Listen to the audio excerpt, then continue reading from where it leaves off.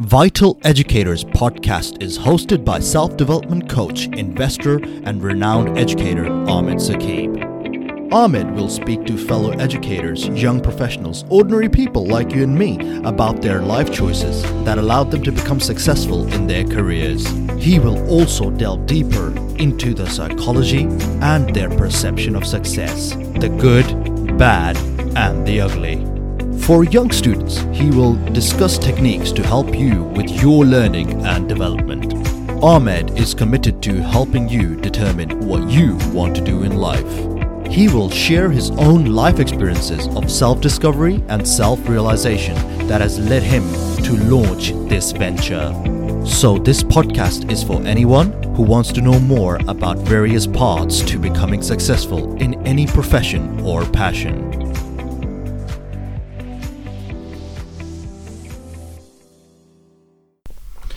Hi guys, it's Ahmed here from Vital Educators. So today I have a very special guest on who's an amazing guy. He is a development engineer at BP. I have brought in IT specialists and I have brought in optometrist and medical students on the podcast so far, so I thought it was a good idea for me to bring an engineer as well. This guy is just absolutely phenomenal, and I don't want to say too much because I want him to speak. Welcome to the podcast, Bilal. How's it going? Thank you very much, Ahmed. It's good to be here. Awesome. So I think I'll start off the bat because I know that you're extremely busy man. Let's start with what made you want to become an engineer in the first place? So I think this goes back to goes all the way back to school for me. I for a very long time I wanted to be an architect. I had a very distinct recollection of a conversation I had at a Year 9 careers fair with an architect who came in, and he was showing me these photos of bridges that he'd designed and worked on, and there was just something about that I found very appealing. The fact that, you know, through his design work he was able to create something that existed in the physical world and that people were using all of the time. So that kind of stayed with me, that conversation, and I from that point on I thought I was going to be an architect.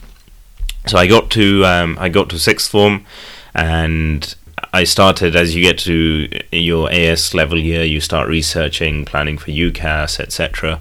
As I was looking into architecture, I realized there was probably a bit too much art in the subject and not enough science and engineering, which is what I was kind of wanting out of it. And also I realized it's a very, very, very long slog to make it as an architect. Not that should deter anyone if they are willing or wanting to be architects. I think it's a great profession, but it takes 7 years to be a fully qualified architect. So you really have to be fully in it for the long haul. So I wasn't prepared to put 7 years into something. I wanted to be kind of working at that level before that time. So I had a bit of an internal crisis at that point. I was sort of like, okay, crap, I had thought about architecture all this time. I don't know what to do now. So I was researching lots. I had a conversation with my sixth form tutor, and she was an incredibly she was a really formative person in terms of someone who kind of shaped me and saw the potential in me. And she said, well, why don't you look at civil engineering? And I was like, as people usually are when they hear this, what the hell is civil engineering? So I started to have a look into it, and I was like, okay, this is what I wanted. This is the mix of creativity and engineering and physics that I wanted. So that was the point I decided to go into engineering. Okay, let's go back to Year 9. Yeah. So prior to Year 9, you weren't involved, or you didn't have any sort of idea as to where your life was going, or what kind of a person were you, and how coming across this careers fair, had that changed you so much so that you'd become a completely different person? Was this a shift of behavior as such, or? No, I don't think it changed me as a person at all. I just think it gave me a bit of a direction on something to aspire to as a professional. I was always very ambitious in terms of academically, and I knew I wanted to do something professionally in the longer run that would be really impactful. But coming from the background that I did, I had very limited knowledge or awareness of what was out there as a potential career path for someone like me. So in some senses, this careers fair was the very first time I'd had a tangible conversation with someone, which had led to, me having some aspirations for a career outside of school. So would you say that prior to that, you were always a studious person? You were always keen to learn more things? You were always serious about your academics, essentially? Yeah, I was always very studious. I was always very keen to do extracurricular things as well. So I always like to kind of do things outside of just going to school. Oh, okay. So what kind of extracurricular things do you actually normally participated in? So at this point, so I wasn't really a sporty person. I got into sports and fitness much later on. So my extracurricular things at school were primarily getting involved in the school council, getting involved in doing web design. I won a national web design competition in I think it was in year 8. It was run by Channel 4. So I could have in hindsight, very easily gone into a web design or graphics design career. Do you miss it? I do sometimes. I do like to dabble in a bit of design every so often. But yeah, so I used to do graphics design. I used to play around with Photoshop. One of the other things I got at school was politics, youth politics. So I think in year 8 I was elected as a representative of the UK Youth Parliament for Birmingham. Yep. That's where we met. That is where we first met. So yeah, I was always very extracurricular in my thinking. Okay, so let's move on. So from that onwards, from joining the UK Parliament at year 8. Youth Parliament. I apologise. UK Youth Parliament. Clearly, you love it a lot more than I did. That was a good networking opportunity, right, for you? I mean, because I was speaking to you before as well, that you are still in contact with a lot of people who actually went to that, including myself. Yeah. What was it about Youth Parliament that attracted you, or being in the school council that attracted you so much towards it that you stayed within it until you were like off to university, right? So you were there for like good 4 or 5 years. Yeah. So I think I just found it an appealing way to firstly meet new people outside of the kind of school environment that I was in, and I think I don't think I appreciated the importance of this until much later on, and how much it gave me until much later on.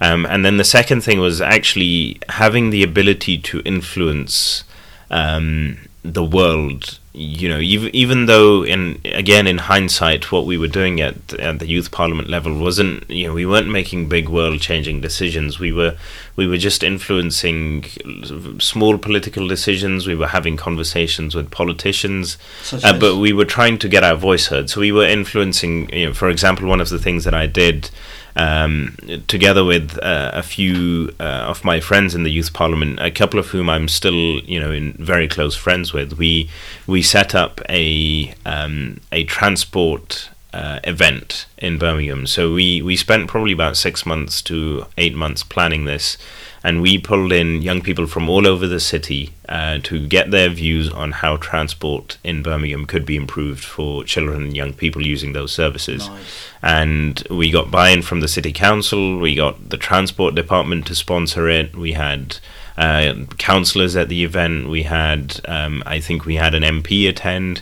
It was a very rewarding experience to be able to go and do that as a 13, 14, 15-year-old, to be able to sit with councillors and have them, or MPs, and have them listen to you. It was quite rewarding. So a lot of people who are listening to this are parents of children who are 13 and 14-year-olds. Mm-hmm. Now, the question that comes to my mind, and I'm sure a question that comes to a lot of their minds as well, is that how does this 14-year-old becomes the way that you are? I mean, you are, even from my perspective as well, as a 13-year-old, 14-year-old, you're way more mature than everybody else in that spectrum. Yeah. So I just want to understand, how did you how were you able to be this mature and this academically focused at such a young age? Because I think a lot of people realize that education is important at a lot later on in their lives. So what made you become this way, essentially? It's a good question. It's something I've thought about more and more.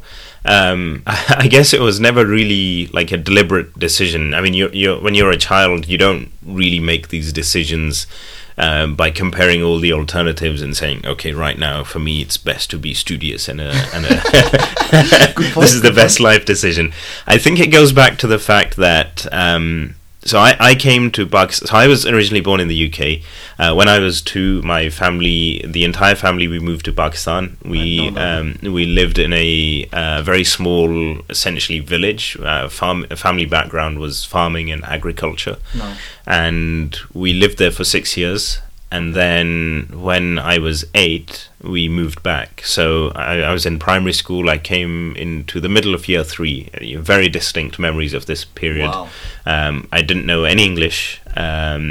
I knew how to count to 10 in English at that point, maybe. So you did not even learn any English while you were in Pakistan at all? Wow. I learned. I knew a few colors and how to count from 1 to 10. Yellow. And I'd done. I think I'd started primary school at this point in Pakistan, but this was a very small village school. So coming here, being dropped into a year 3 class and not being able to understand anyone. Again, as a child, I think again, how did I even adapt to that environment? It's amazing when you think back what kids can really do, and I do think we need to give more credit to kids and their ability to withstand challenges at a young age, and I do think we need to push kids harder at a younger age. So anyway, I think it took me about 2 months maybe to get reasonably fluent in English, to be able to talk to my friends and classmates. And I do remember that I think until year 5 or year 6, I was in my class. I was on the bottom table for everything except maths, because maths is, you don't need the language, you can do maths without. And maths was taught very well in Pakistan. But for everything else, I was at the bottom of the class. I was just learning from basics, how to communicate, how to get my head around English. Until year 5, so 2 years. Probably until I think I would say my academic strength started leveling out maybe year 5, year 6, and I think starting to reading books was a really important change for me. Did you feel like an outsider when you obviously couldn't speak? I'm sure. I mean, it's such a silly question. Yeah. But like, did you feel like a consistent outsider until you were in year 6? Until that period of time, do you feel like you weren't able to fit in to that sort of environment, into this British culture? In a sense? I think I felt like an outsider for a very long time. Even well into secondary school, I think I felt like an outsider at times. Because I didn't have the full depth of nursery school experience that some of my classmates at secondary school had been in the same class or had known each other since they had been babies. Indeed, essentially. Indeed. So I felt like and I'm sure you can relate to this 100%. As well, coming in when you came from Pakistan, absolutely. Yourself. I think but I was a lot older than you were, so you were more aware of it. For me, it was a reaction, just an unaware reaction. Yeah. But I think, to go back to your original question, I think seeing the opportunities that were available here, even though I wasn't sort of overtly aware of them, there was clearly something in the back of my mind which was like, I was a kid in Pakistan in a village, and now I'm here, and there's all of these opportunities to do things, school clubs, trips, do things like the school council. Like, none of these opportunities existed for me in Pakistan, and really? That was going to be my next question. I just inherently, I think, from that point, just valued them a lot more, I guess. Wow. So I think the perspective that I take from what you've said is, ideally, somebody who really needs to realize how lucky they are, they have to go to a place in the world, Yeah. where they get to see somebody else and realize how, I shouldn't say this in air quotes, unlucky they are, because they don't have Yeah. the same opportunities that they Yeah. have. And once they realize that, I think that's a major shift in their way of thinking, and I think that would be a major shift in your way of thinking as Yeah. well. Yeah. Eventually, when you got to year 9, and Yeah. then that's when you decided, this is the path that I'm going to take, becoming a web designer. And then you were kind of tackling with the idea, if I recall correctly, tackling with the idea that you don't want to web designing, or sorry, not designing, architecture. Yeah. Architecture. I apologize. Does not have the science or the technicality involved that you're actually looking for. And it takes a lot longer time to become an architect anyway.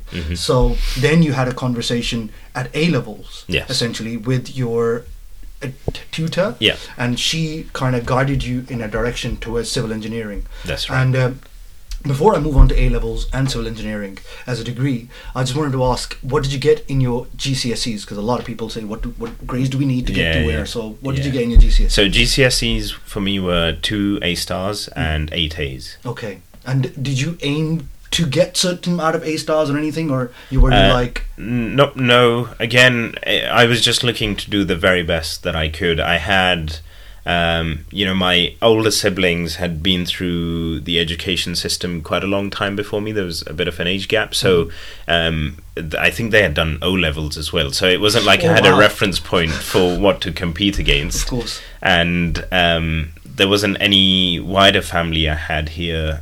Again, I didn't have a reference. I wasn't competing. I wasn't pushing for a certain number of A stars, and also I didn't have any guidance on, if you want to do this career path, you need X amount of A stars.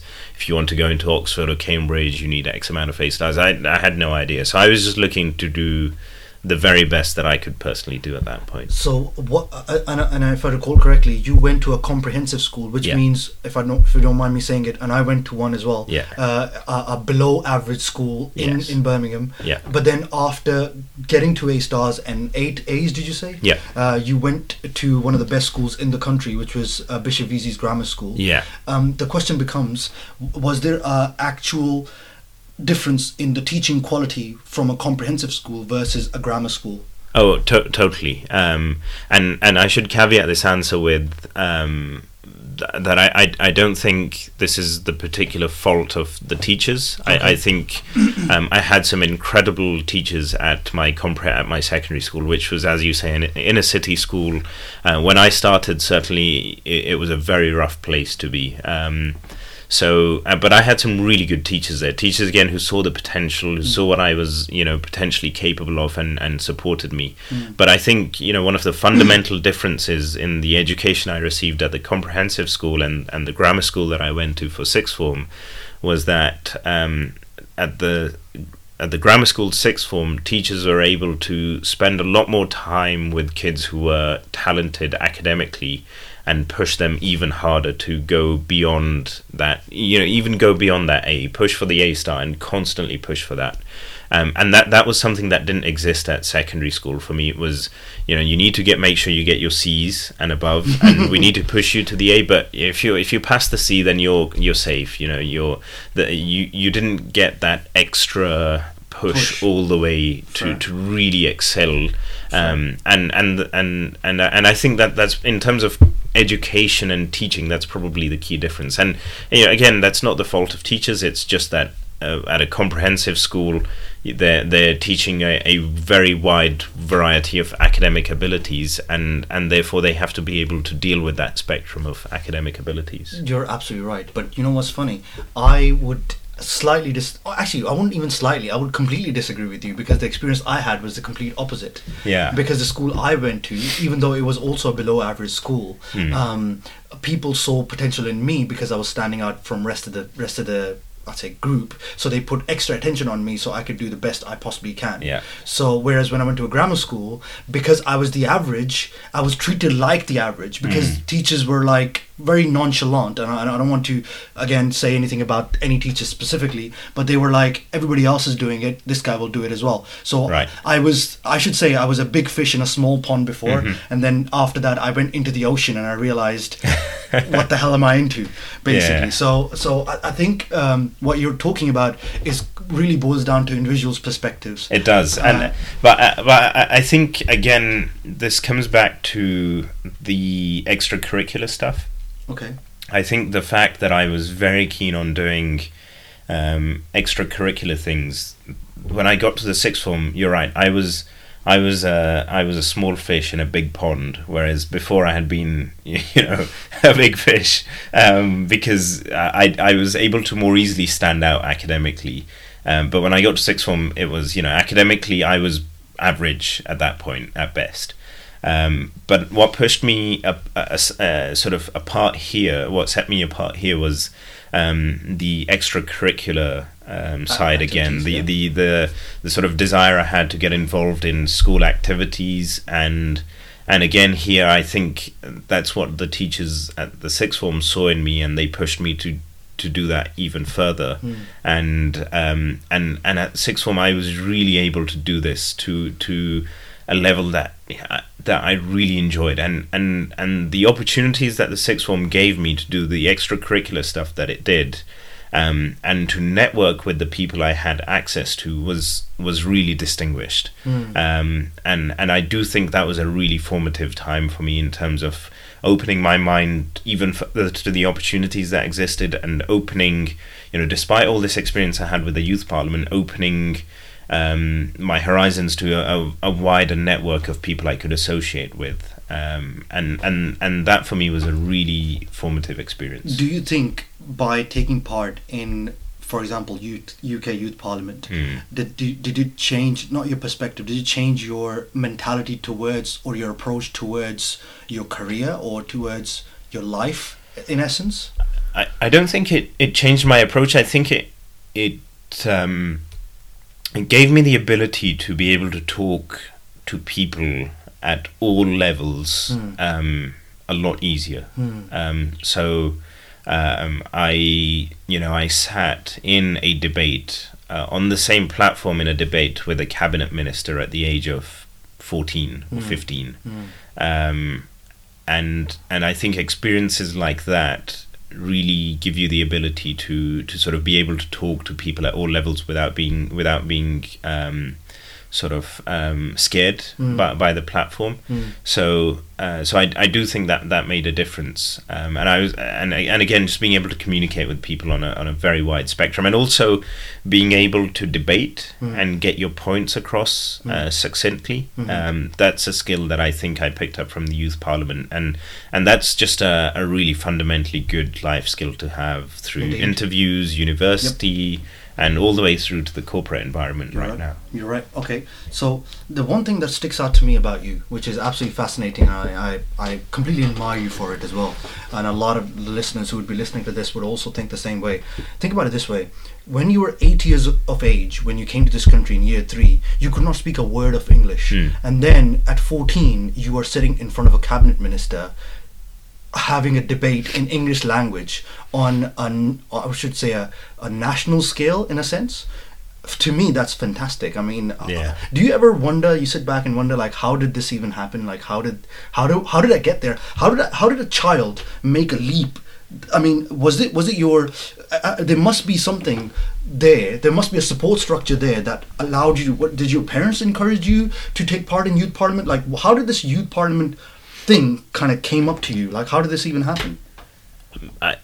I think it came from a teacher encouraging me to go and try it out. Okay. And then the rest was just a personal desire to get involved and do it, to be honest. I think it was just a very personal desire to just keep exploring what opportunities were out there, keep ticking the boxes that said, yes, I want more opportunities. I want to go on more field trips. I want to go on more debate opportunities. I want to participate more in the school council. So your mentality is it's all boils down to your mindset basically. Whereas most people, when they get an opportunity like this, especially in school, the most kids, they're like, oh my god, why do I need to do this? Whereas your mentality was, wow, this is an opportunity, this is a great way for me to expand my horizons, and go out there and learn as much as possible, and kind of grow my skill set. And I don't know whether at that time you thought about networking and how this could actually pay off 10 years down the line. But like, I think right now it is paying off, because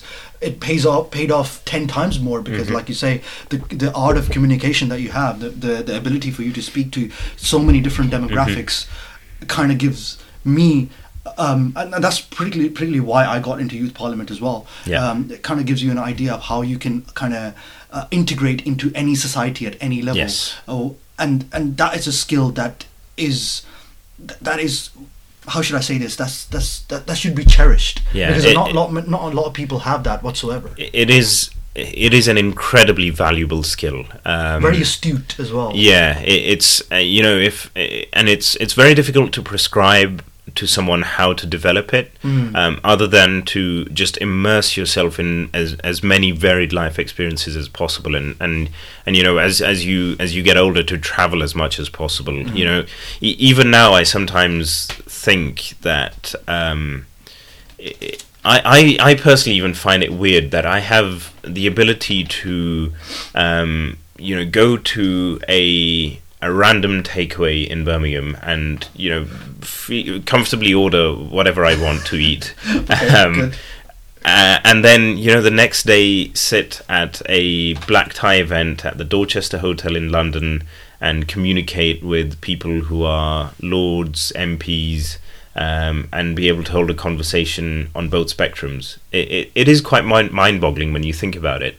But the only way you build that up is just by immersing yourself in as many different life experiences as possible. Okay. Because a lot of people don't take the chance, because an average student or an average kid out there, the first thing that'll go through their head, oh my god, I'll mess this up, or oh my god, I've never done this before. Why am I doing this? Why am I being pushed to do this? Your perspective and your approach, your mentality is something to be commended, I must say, and something to be admired. Not a lot of people have that. So, if do you think that's inherent, or do you think that's something that comes from your parents nourishing you, or your teachers? Is it nature or nurture, essentially?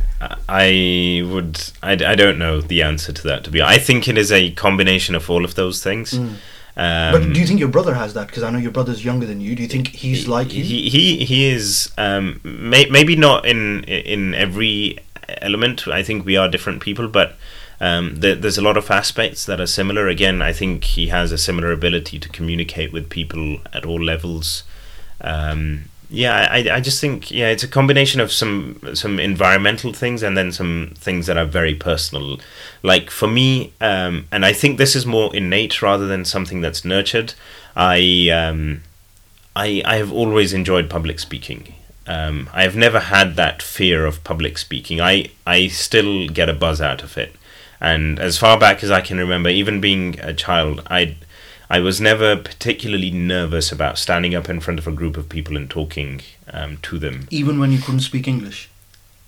Even when I guess... Bloody hell, even when I couldn't balls. speak English. Oh wow, I commend you for that, because obviously even a guy like me, I mean, I couldn't speak English either when I came here, and I was in year 10, so I was 14, 15 years old when I came here. So for me it was difficult, but I kind of got used to it, I guess, and I kind of forgot about... I think a lot of this is just forgetting about what's going to happen and just taking a dive. Just do it. That's the word. Enjoy it. Try and enjoy it. If you mess up... What I always say to people when it comes to public speaking is... you are going to be in very few situations where you're going to get up on a stage or stand in front of a group of people and for that group of people to want you to fail. Wow. Very few situations. So that's what you have to get in your head. When you stand up in front of a group of people, they want you to speak. They want to hear good things come out from you. They will feel even more awkward than you will if you screw up at that point. So I think it's just getting into your head that the people you're going to be speaking to, really just want you to do really well, and they want you to speak confidently, and they want to hear what you're saying. Otherwise, they wouldn't be sat there. But I think when it comes to public speaking, that's not the first thing that goes to your That's head. true. Though, is it? Yeah. The first thing that goes to your head is, oh my God, I'm gonna mess this up big time. Yeah. I don't And, know. yeah, what that's if I where you mess have up to- my lines? Or that's one of the things that happens. Yeah. A lot of people use cue cards. I'm the sort of a guy who just goes off the bat and just say whatever comes to my mind. Yeah. I try my best to not think about anything whatsoever and have a clean slate, and then kind of build up on what I'm talking about. Like with you and me right now, as you already know, I don't have any notes in front of me. I have not prepared this whatsoever. This is going right off the bat. Yeah. Whatever's coming to my head, whatever you're saying, I'm just ricocheting it off you, whatever you're saying, and asking you questions about whatever you give me, essentially. See, I think that's a difference we have, though, because I do think you're very good at doing that. I've listened to a few of your other podcast episodes. You're very much able to bounce off what the other person's saying and take it in some really good directions. Whereas generally, for me to do that, I need a little bit more preparation. The thing is, also I would say I've known you for a lot longer as well. So technically, I'm not going to say I don't need preparation. I definitely would require some sort of preparation. It's because I already know who you are as a person. Had you written a book or something, I'd probably sit down and actually read the book or read a summary of the book so I can understand. We can discuss that, of course.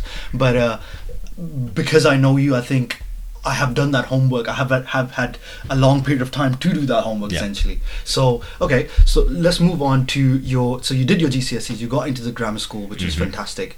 What subjects did you choose in your A-levels? So I did maths, physics, chemistry, and economics. Love it. Economics was the one that I dropped at AS. Okay, and why did you do that? Why did you decide to drop economics versus the rest of the three? I guess it was a combination of, I knew I needed to have the sciences to go and do engineering. I knew I needed maths and physics at least, and I kind of thought I needed chemistry as well. In hindsight, I would have kept economics and dropped chemistry. I think I would have. Same. I would have, because chemistry was bloody hard. Chemistry was brutal. Maths and physics came to me very naturally.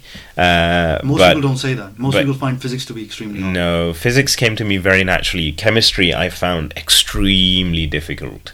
And it was a slog getting through. So I kind of wished I dropped chemistry and stuck with economics. Why? So why didn't you drop chemistry at AS anyway?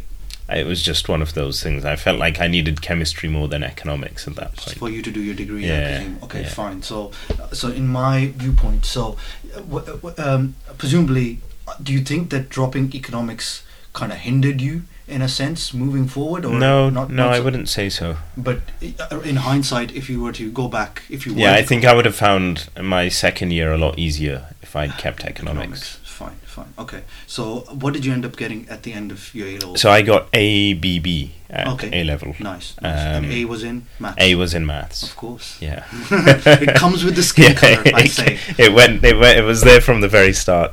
But my A-levels are an interesting story as well. So I made that classical mistake where I was riding on the high of 2 A stars, 8 A's from GCSEs, and I was like, I'm getting good at this now, so I should be able to breeze through A-levels. Not recognizing that it's an absolutely different game when you get to A-levels. And I just took it way too easy in my AS year, and I think my AS level results were like 3 C's and a D, I think. No way. I think I had a D in physics at that Oh dear point. Lord! Yeah. How did It this was happen? catastrophically bad. Wow. I screwed up. Where do you think you faltered? And this is weird, right? Because I've just gone from a comprehensive school to an incredibly well-performing sixth form, and I've just tanked my AS. And just I think the complete mistake I made was not listening to what my teachers were saying about taking it seriously, and just thinking I could breeze. Overconfidence, a fundamental sense of cockiness and overconfidence at that point. I'm too busy being in youth parliament. Yeah, that too as well. I think I probably let my extracurricular activities get a bit too time consuming. So yeah, that was a real shock to the system. Let's say. So hold on. So you weren't hoping to do that bad after your AS? No, I was expecting some good results. Oh wow! Yeah. Oh wow! What a tragedy that is. Yeah. You do. Oh, I feel like I've done really well here. Yep. Next thing you know, oh my god, what the hell happened? I remember the day very well. It was a shock. Were your parents around? Yeah, I mean, my parents were just like, yeah, he'll be fine, kind of thing. I love how supportive your parents are, I must say. Yeah. Okay, fine. So after that, of course, I realized, or you must have realized, and that's the thing. I think we don't get that anymore. Children, I don't know whether you know, they don't have ASs anymore. Yeah, it's all one, so you don't have a second chance. So, yeah, exactly. So yeah, you are lucky in that sense. I'm very lucky. Wow. So you retook them. So you basically took all of your A levels again, essentially. I pretty much had to do in my second year of sixth form. I had to do a lot of resits. And the irony is I was actually even busier with extracurricular stuff because I had been appointed as president of the school council, which is so the sixth form took officer positions very seriously, and they meant a lot. So this was like the second in command for the school officer team, basically, and it meant I had a lot of responsibilities. I ended up taking it upon myself to rewrite the entire constitution of the school council. I took it upon myself to play a lead role in organizing events. I hosted a talent show. You were made up of some other I hosted DNA. a talent show with dance performances. Which, again, for me, for someone like the background I had, I was like, it was just such a different thing to do. So yeah, I had even more extracurricular commitments. I was retaking all of my A-levels, AS level exams. In the midst, you're also applying for university and applying for universities as well. Oh my god! So there was a lot going on. At 17 to 18 was not... I think it was really kind to you as well, actually, because it ended up paying off because you really pushed yourself, pedal to the metal, it was kind of, for you, wasn't it? Yeah. Because you ended up going from C's and D's to A's and B's. Now, talk to me about that shift, because a lot of my own listeners are in the same period. Some of the kids that I come across are already on C's and D's, and they want to get those A's and B's. What would you suggest that they should be doing? You just have to knuckle down and work hard. Oh dear. You just knuckle down, work hard, listen to everything your teachers are telling you, and go to those extra revision classes. Just suck it up, because it's a year. I have nephews and nieces who have been through A levels, and I've said this to them time and time again. And it's difficult because I think back to when I was a kid and people used to tell me this stuff. I was like, screw you! Yeah. I will do what I want. It was typical teenage reaction, right? But it's just a year of your life, and it's such a crucial year, because if you get this right, if you smash your A levels, it makes life a lot easier. I mean, if you have academic aspirations, that is, it makes life a lot easier for you. So yeah, it's just, you just got to suck it up for that year. Just put your hobbies to one side. So talk to me about what you're saying. Put your hobbies on one side, right? No, so let me ask you a specific question. So you're president of the council, right? This is actually at 17 to 18. So you have you have a lot more responsibilities. Yeah. You also have your retakes. You also have your university. Yeah. You have a lot going on. Yeah. How are you prioritizing what goes first and what goes second and what goes third? How are you doing this? And you've got school at the same time. What are you doing? Just how did you manage this? I was just looking at what was coming up in the next month or two, so you were focusing I think I could have planned better. I think if I planned better, I could have done even better academically, because I still had spare time that I didn't make sufficient use of. So yeah, I was planning. I was just knuckling down, studying intensively. But yeah, I could have. I think I could have very easily used even more of my spare time and gotten 3 A's or even A stars if I'd pushed myself harder. But yeah, I didn't. At least in A2 year, I wasn't playing computer games. I wasn't going out, with my friends very much. I was very focused. Doing the UK Youth Parliament? I was still doing the youth parliament stuff. I was still doing the school council extra stuff as well. Yeah. Wow. So you were more of your mentality or your approach was at that time, I'll take everything one step at a time. Yeah. Whatever comes my way, that's what I'm going to focus on. Yeah. And then not worry about what's going to happen next. Yeah. And whatever you were doing, Albeit I understand that what you're saying is that you could have done more with it, but you're saying whatever you were doing, you were solely focusing on that. Yeah. And that was it. Yeah. Okay, and that allowed you to get... Yeah, I remember when it came time to write my personal statement for UCAS, I was very focused on crafting something that was very distinctive, that would stand out. I think I still remember elements of my personal statement to this day because predicted? I was predicted AAB, I think. Okay. And so I had to go around to my teachers and plead a little bit. I was like, please, just predict me these because this is what I need to get into engineering at a decent university. And they were like, yeah, but you've got C's and D's. I was just like, please, just predict me these. I will do everything it takes to get them. So yeah, it was a lot of pleading to make sure I got those right. Good thing is they listen to you, and you know why they listen to you. Honestly, if anybody who they have not even heard of, who sits at the back and just does whatever he wants, goes up to them, they won't find that relatable because they knew who you were. Ideally, because you were part of the youth council and then you were part of the UK Parliament, and you were very much communicative and you were very much confident. They understood that you had the flair to do well in your life. Therefore, I sort of got predictions are just that. They're just predictions. They're absolutely just predictions. And for them to predict you that from C's is phenomenal. And for you to achieve those grades in the end, I know that you got ABB, but it's pretty much the same thing, right? It's also mind-blowingly amazing. I mean, I can't even get my head around because I definitely know a lot of people who have done that, but like you said, it takes a lot of hard work. But let me ask you this question. You said earlier you could get A's and A stars. Now I know where you are because I'm going to get onto that part later on. Do you think it matters whether you had A's and A stars in hindsight? I don't think so. I don't think so. So one of the fundamental rules I try and live life with is not to have regrets. I think, and that's not to say I don't recognize my mistakes. I think it's important to recognize mistakes you've made in the past, but not to have regrets. So I do feel like, I got those grades. It took me on the path that I was, and I ended up where I am today. And alhamdulillah, I'm very happy with where I am.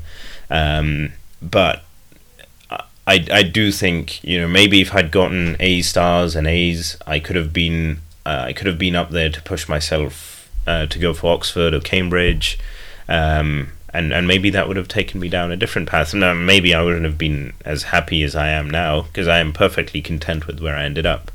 But yeah, that is something that I could have achieved had I pushed even harder. So you're saying the regret that you have is the fact that you did not end up in Oxford and Cambridge? No, I wouldn't say I have a regret, but I do think that's something I could have had as an option to consider at that time. You're saying that I definitely agree with you on the front that you are definitely capable of achieving that. But my question is that in hindsight, or looking at it right now does it matter whether you go to Oxford and Cambridge? No. Because like you said, had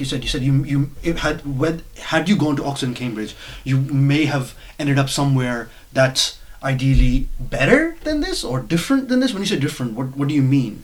Well, I mean, it could have taken me down a different path entirely. It's just as an example, but like I said, it's not something that I regret because in my job right now, I work with people who went to Oxford and Cambridge. So in the grand scheme of things, it doesn't make a difference because if there's something you want to do, then you can do it irrespective of which university you go to. Agreed. But I do think at any point in time, you should be maximizing the options you have available to you. Interesting. So your mentality is that you should push yourself as much as possible to the limits. Don't leave any page. Don't leave anything on the table. Nice. Yeah, I get it. I like the approach that you have in life, I must say. So after finishing your A levels, getting a BB, you got into Birmingham University to study civil engineering. Was it a master's course or a bachelor's course? So it was a master's. It was an integrated master's where you start as an undergrad and you do 4 years straight and come out with an MEng. Nice. Okay. So when this is where you really shined. So before I get into that, let me ask you this question. You've been so communicative, you've been so talkative, or you like being in front of people. Why didn't you consider politics? PPE, that Oxford and Cambridge PPE. Very much so. So this is still a question that people still ask me to this day. People I went to school with, people I was in youth parliament with. I was at youth parliament events with the city council, where I had local councillors try and convince me, you should join the Labour Party, you should join the Conservative Party, you could have an amazing political career ahead of you. But I never fancied going into politics at that point. I always had the belief that if you want to go into politics, it should be on the back of a successful career somewhere else, where you've learnt some fundamental skills, you've understood how business works, you've understood how engineering works, you've understood how science or technology works, and you have some really good grounding in the realities of working life. That way you're then able to contribute something when you go into politics, rather than just going into politics as a career. So you're saying this is a goal that you have, essentially, when ideally you're saying that you didn't want to be a career politician. What you wanted to do was to understand the trials and tribulations that you could face as a working man. So when you do become a politician later on in your life, it's something that you could relate to, struggles that you could relate to. Am I correct in assuming that there is still a chance that you could still get into politics moving forward? Yeah, it's probably a very long way away. It's not something you're considering right now. It's not something I'm considering right now. Maybe something I would consider doing in the future, once I've kind of achieved all the aspirations I want to achieve from my working life. And the other thing I think is really important as a politician is to have stability, to have financial stability. That way you're not susceptible to any form of corruption, you're not susceptible to making moves that are in the interest of your own financial stability at the cost of society, in essence. I think it's something that I somewhat agree with. I know a lot of people who are still corrupt and they are rich as hell. That's true. So I think it comes to people's perspective of life. Yeah. Somebody who is rich, I don't know how they made their money, but if they are greedy as well as rich, whichever way the money is coming, they'll take it. Yeah, right? Yeah. So, I mean, I don't know whether you're following much of American politics, and I don't want to go into that now because the podcast is solely focused on you. You speak like Andrew Yang. You know who that is? No. Okay, maybe it's a good idea for you to get back into politics a bit. And it's really fun. American politics is amazing. Yeah, I love watching debates, but I try and stay out of party politics. I will very rarely debate. Did you vote this time? I vote every single time. Oh, I love it. But I will very rarely debate politics and political issues, unless it's with someone whose viewpoint I can understand and respect. So, and let me add to that I don't have to agree with someone to respect their viewpoint, but I have a rule in life, which is that if someone hasn't reasoned their way into a position or an opinion, then you can't reason them out of it. I love it. So if someone has reasoned their way into the position, hasn't reasoned their way into a position, you cannot reason them out of it. Yeah. Hence, there's no point having a debate with them. I love it. So yeah. Fine. Okay, let's go back into your university then. So at university, you really, really shined. University was the time where you were, from my perspective anyway, and from what I know of you, is where you were a high flyer. You turned into you really went into the Goku mode. Yeah. Okay. Where you basically, for those of you listening, I think I should have said this earlier. He came first in whole of university in his course, which means when he graduated, he was number one out of everybody who was applied for that course. And how many people did civil engineering at Birmingham at that time? So, to be fair, we had a relatively small class. I think by the time we got to masters, it was around 50 or 60 of us. Okay, but at the start of year one, let's because it was overall anyway. So maybe around 100 or so in the civil engineering class. Still a lot, man. Yeah. I mean, come on, you got to give yourself some credit. So how did a guy who, I know you were always a high achiever, but you clearly turned it up a notch. Why did you do that, and how did you do it, and what outcome did you get out of it, essentially? Yeah, so I got to university. I started civil engineering I think shortly after I got the offer, I learnt about something that the Institution of Civil Engineers was offering at the time, which was the Quest Scholarship. And this was a scholarship that they were offering to undergraduate students, and you had to apply for it before you started your first year. So it required a lot of forward thinking. Bloody hell. So you had to apply for this scholarship before you started your first year. And then literally within, I think, the first 2 or 3 months of my first year, I was called for an interview at the Institution of Civil Engineers in central London. And again, I remember this very distinctly because the interview was on Eid Day. And this was the only time I've made an exception to go and do something on Eid. So I came into central London, a very grand building in Westminster, into this interview hall where I had an interview with 5 civil engineering companies. And out of that, I was very fortunate to receive an offer from one of the companies to sponsor me through my duration at university. So they paid me a certain amount of sponsorship money for every year of study. And they also gave me an internship every summer for 2 months. So over the 4-year course, this was 3 internships, 3 very different internships. So they were paid internships. Paid internships in different places around the country on different projects. Wow. So to answer your question, what dialed it up for me at university, I think it was a combination of I was studying something I wanted to that I had chosen, so it was a personal choice. Out of that, as the years progressed at university, I was able to make an even more selective choice on the modules that I wanted to study. So I was able to really focus on things that interested me. And then thirdly, I was able to apply what I was learning during my summer internships. So at the end of each year, I was going into the working environment for 2 months and applying what I was studying.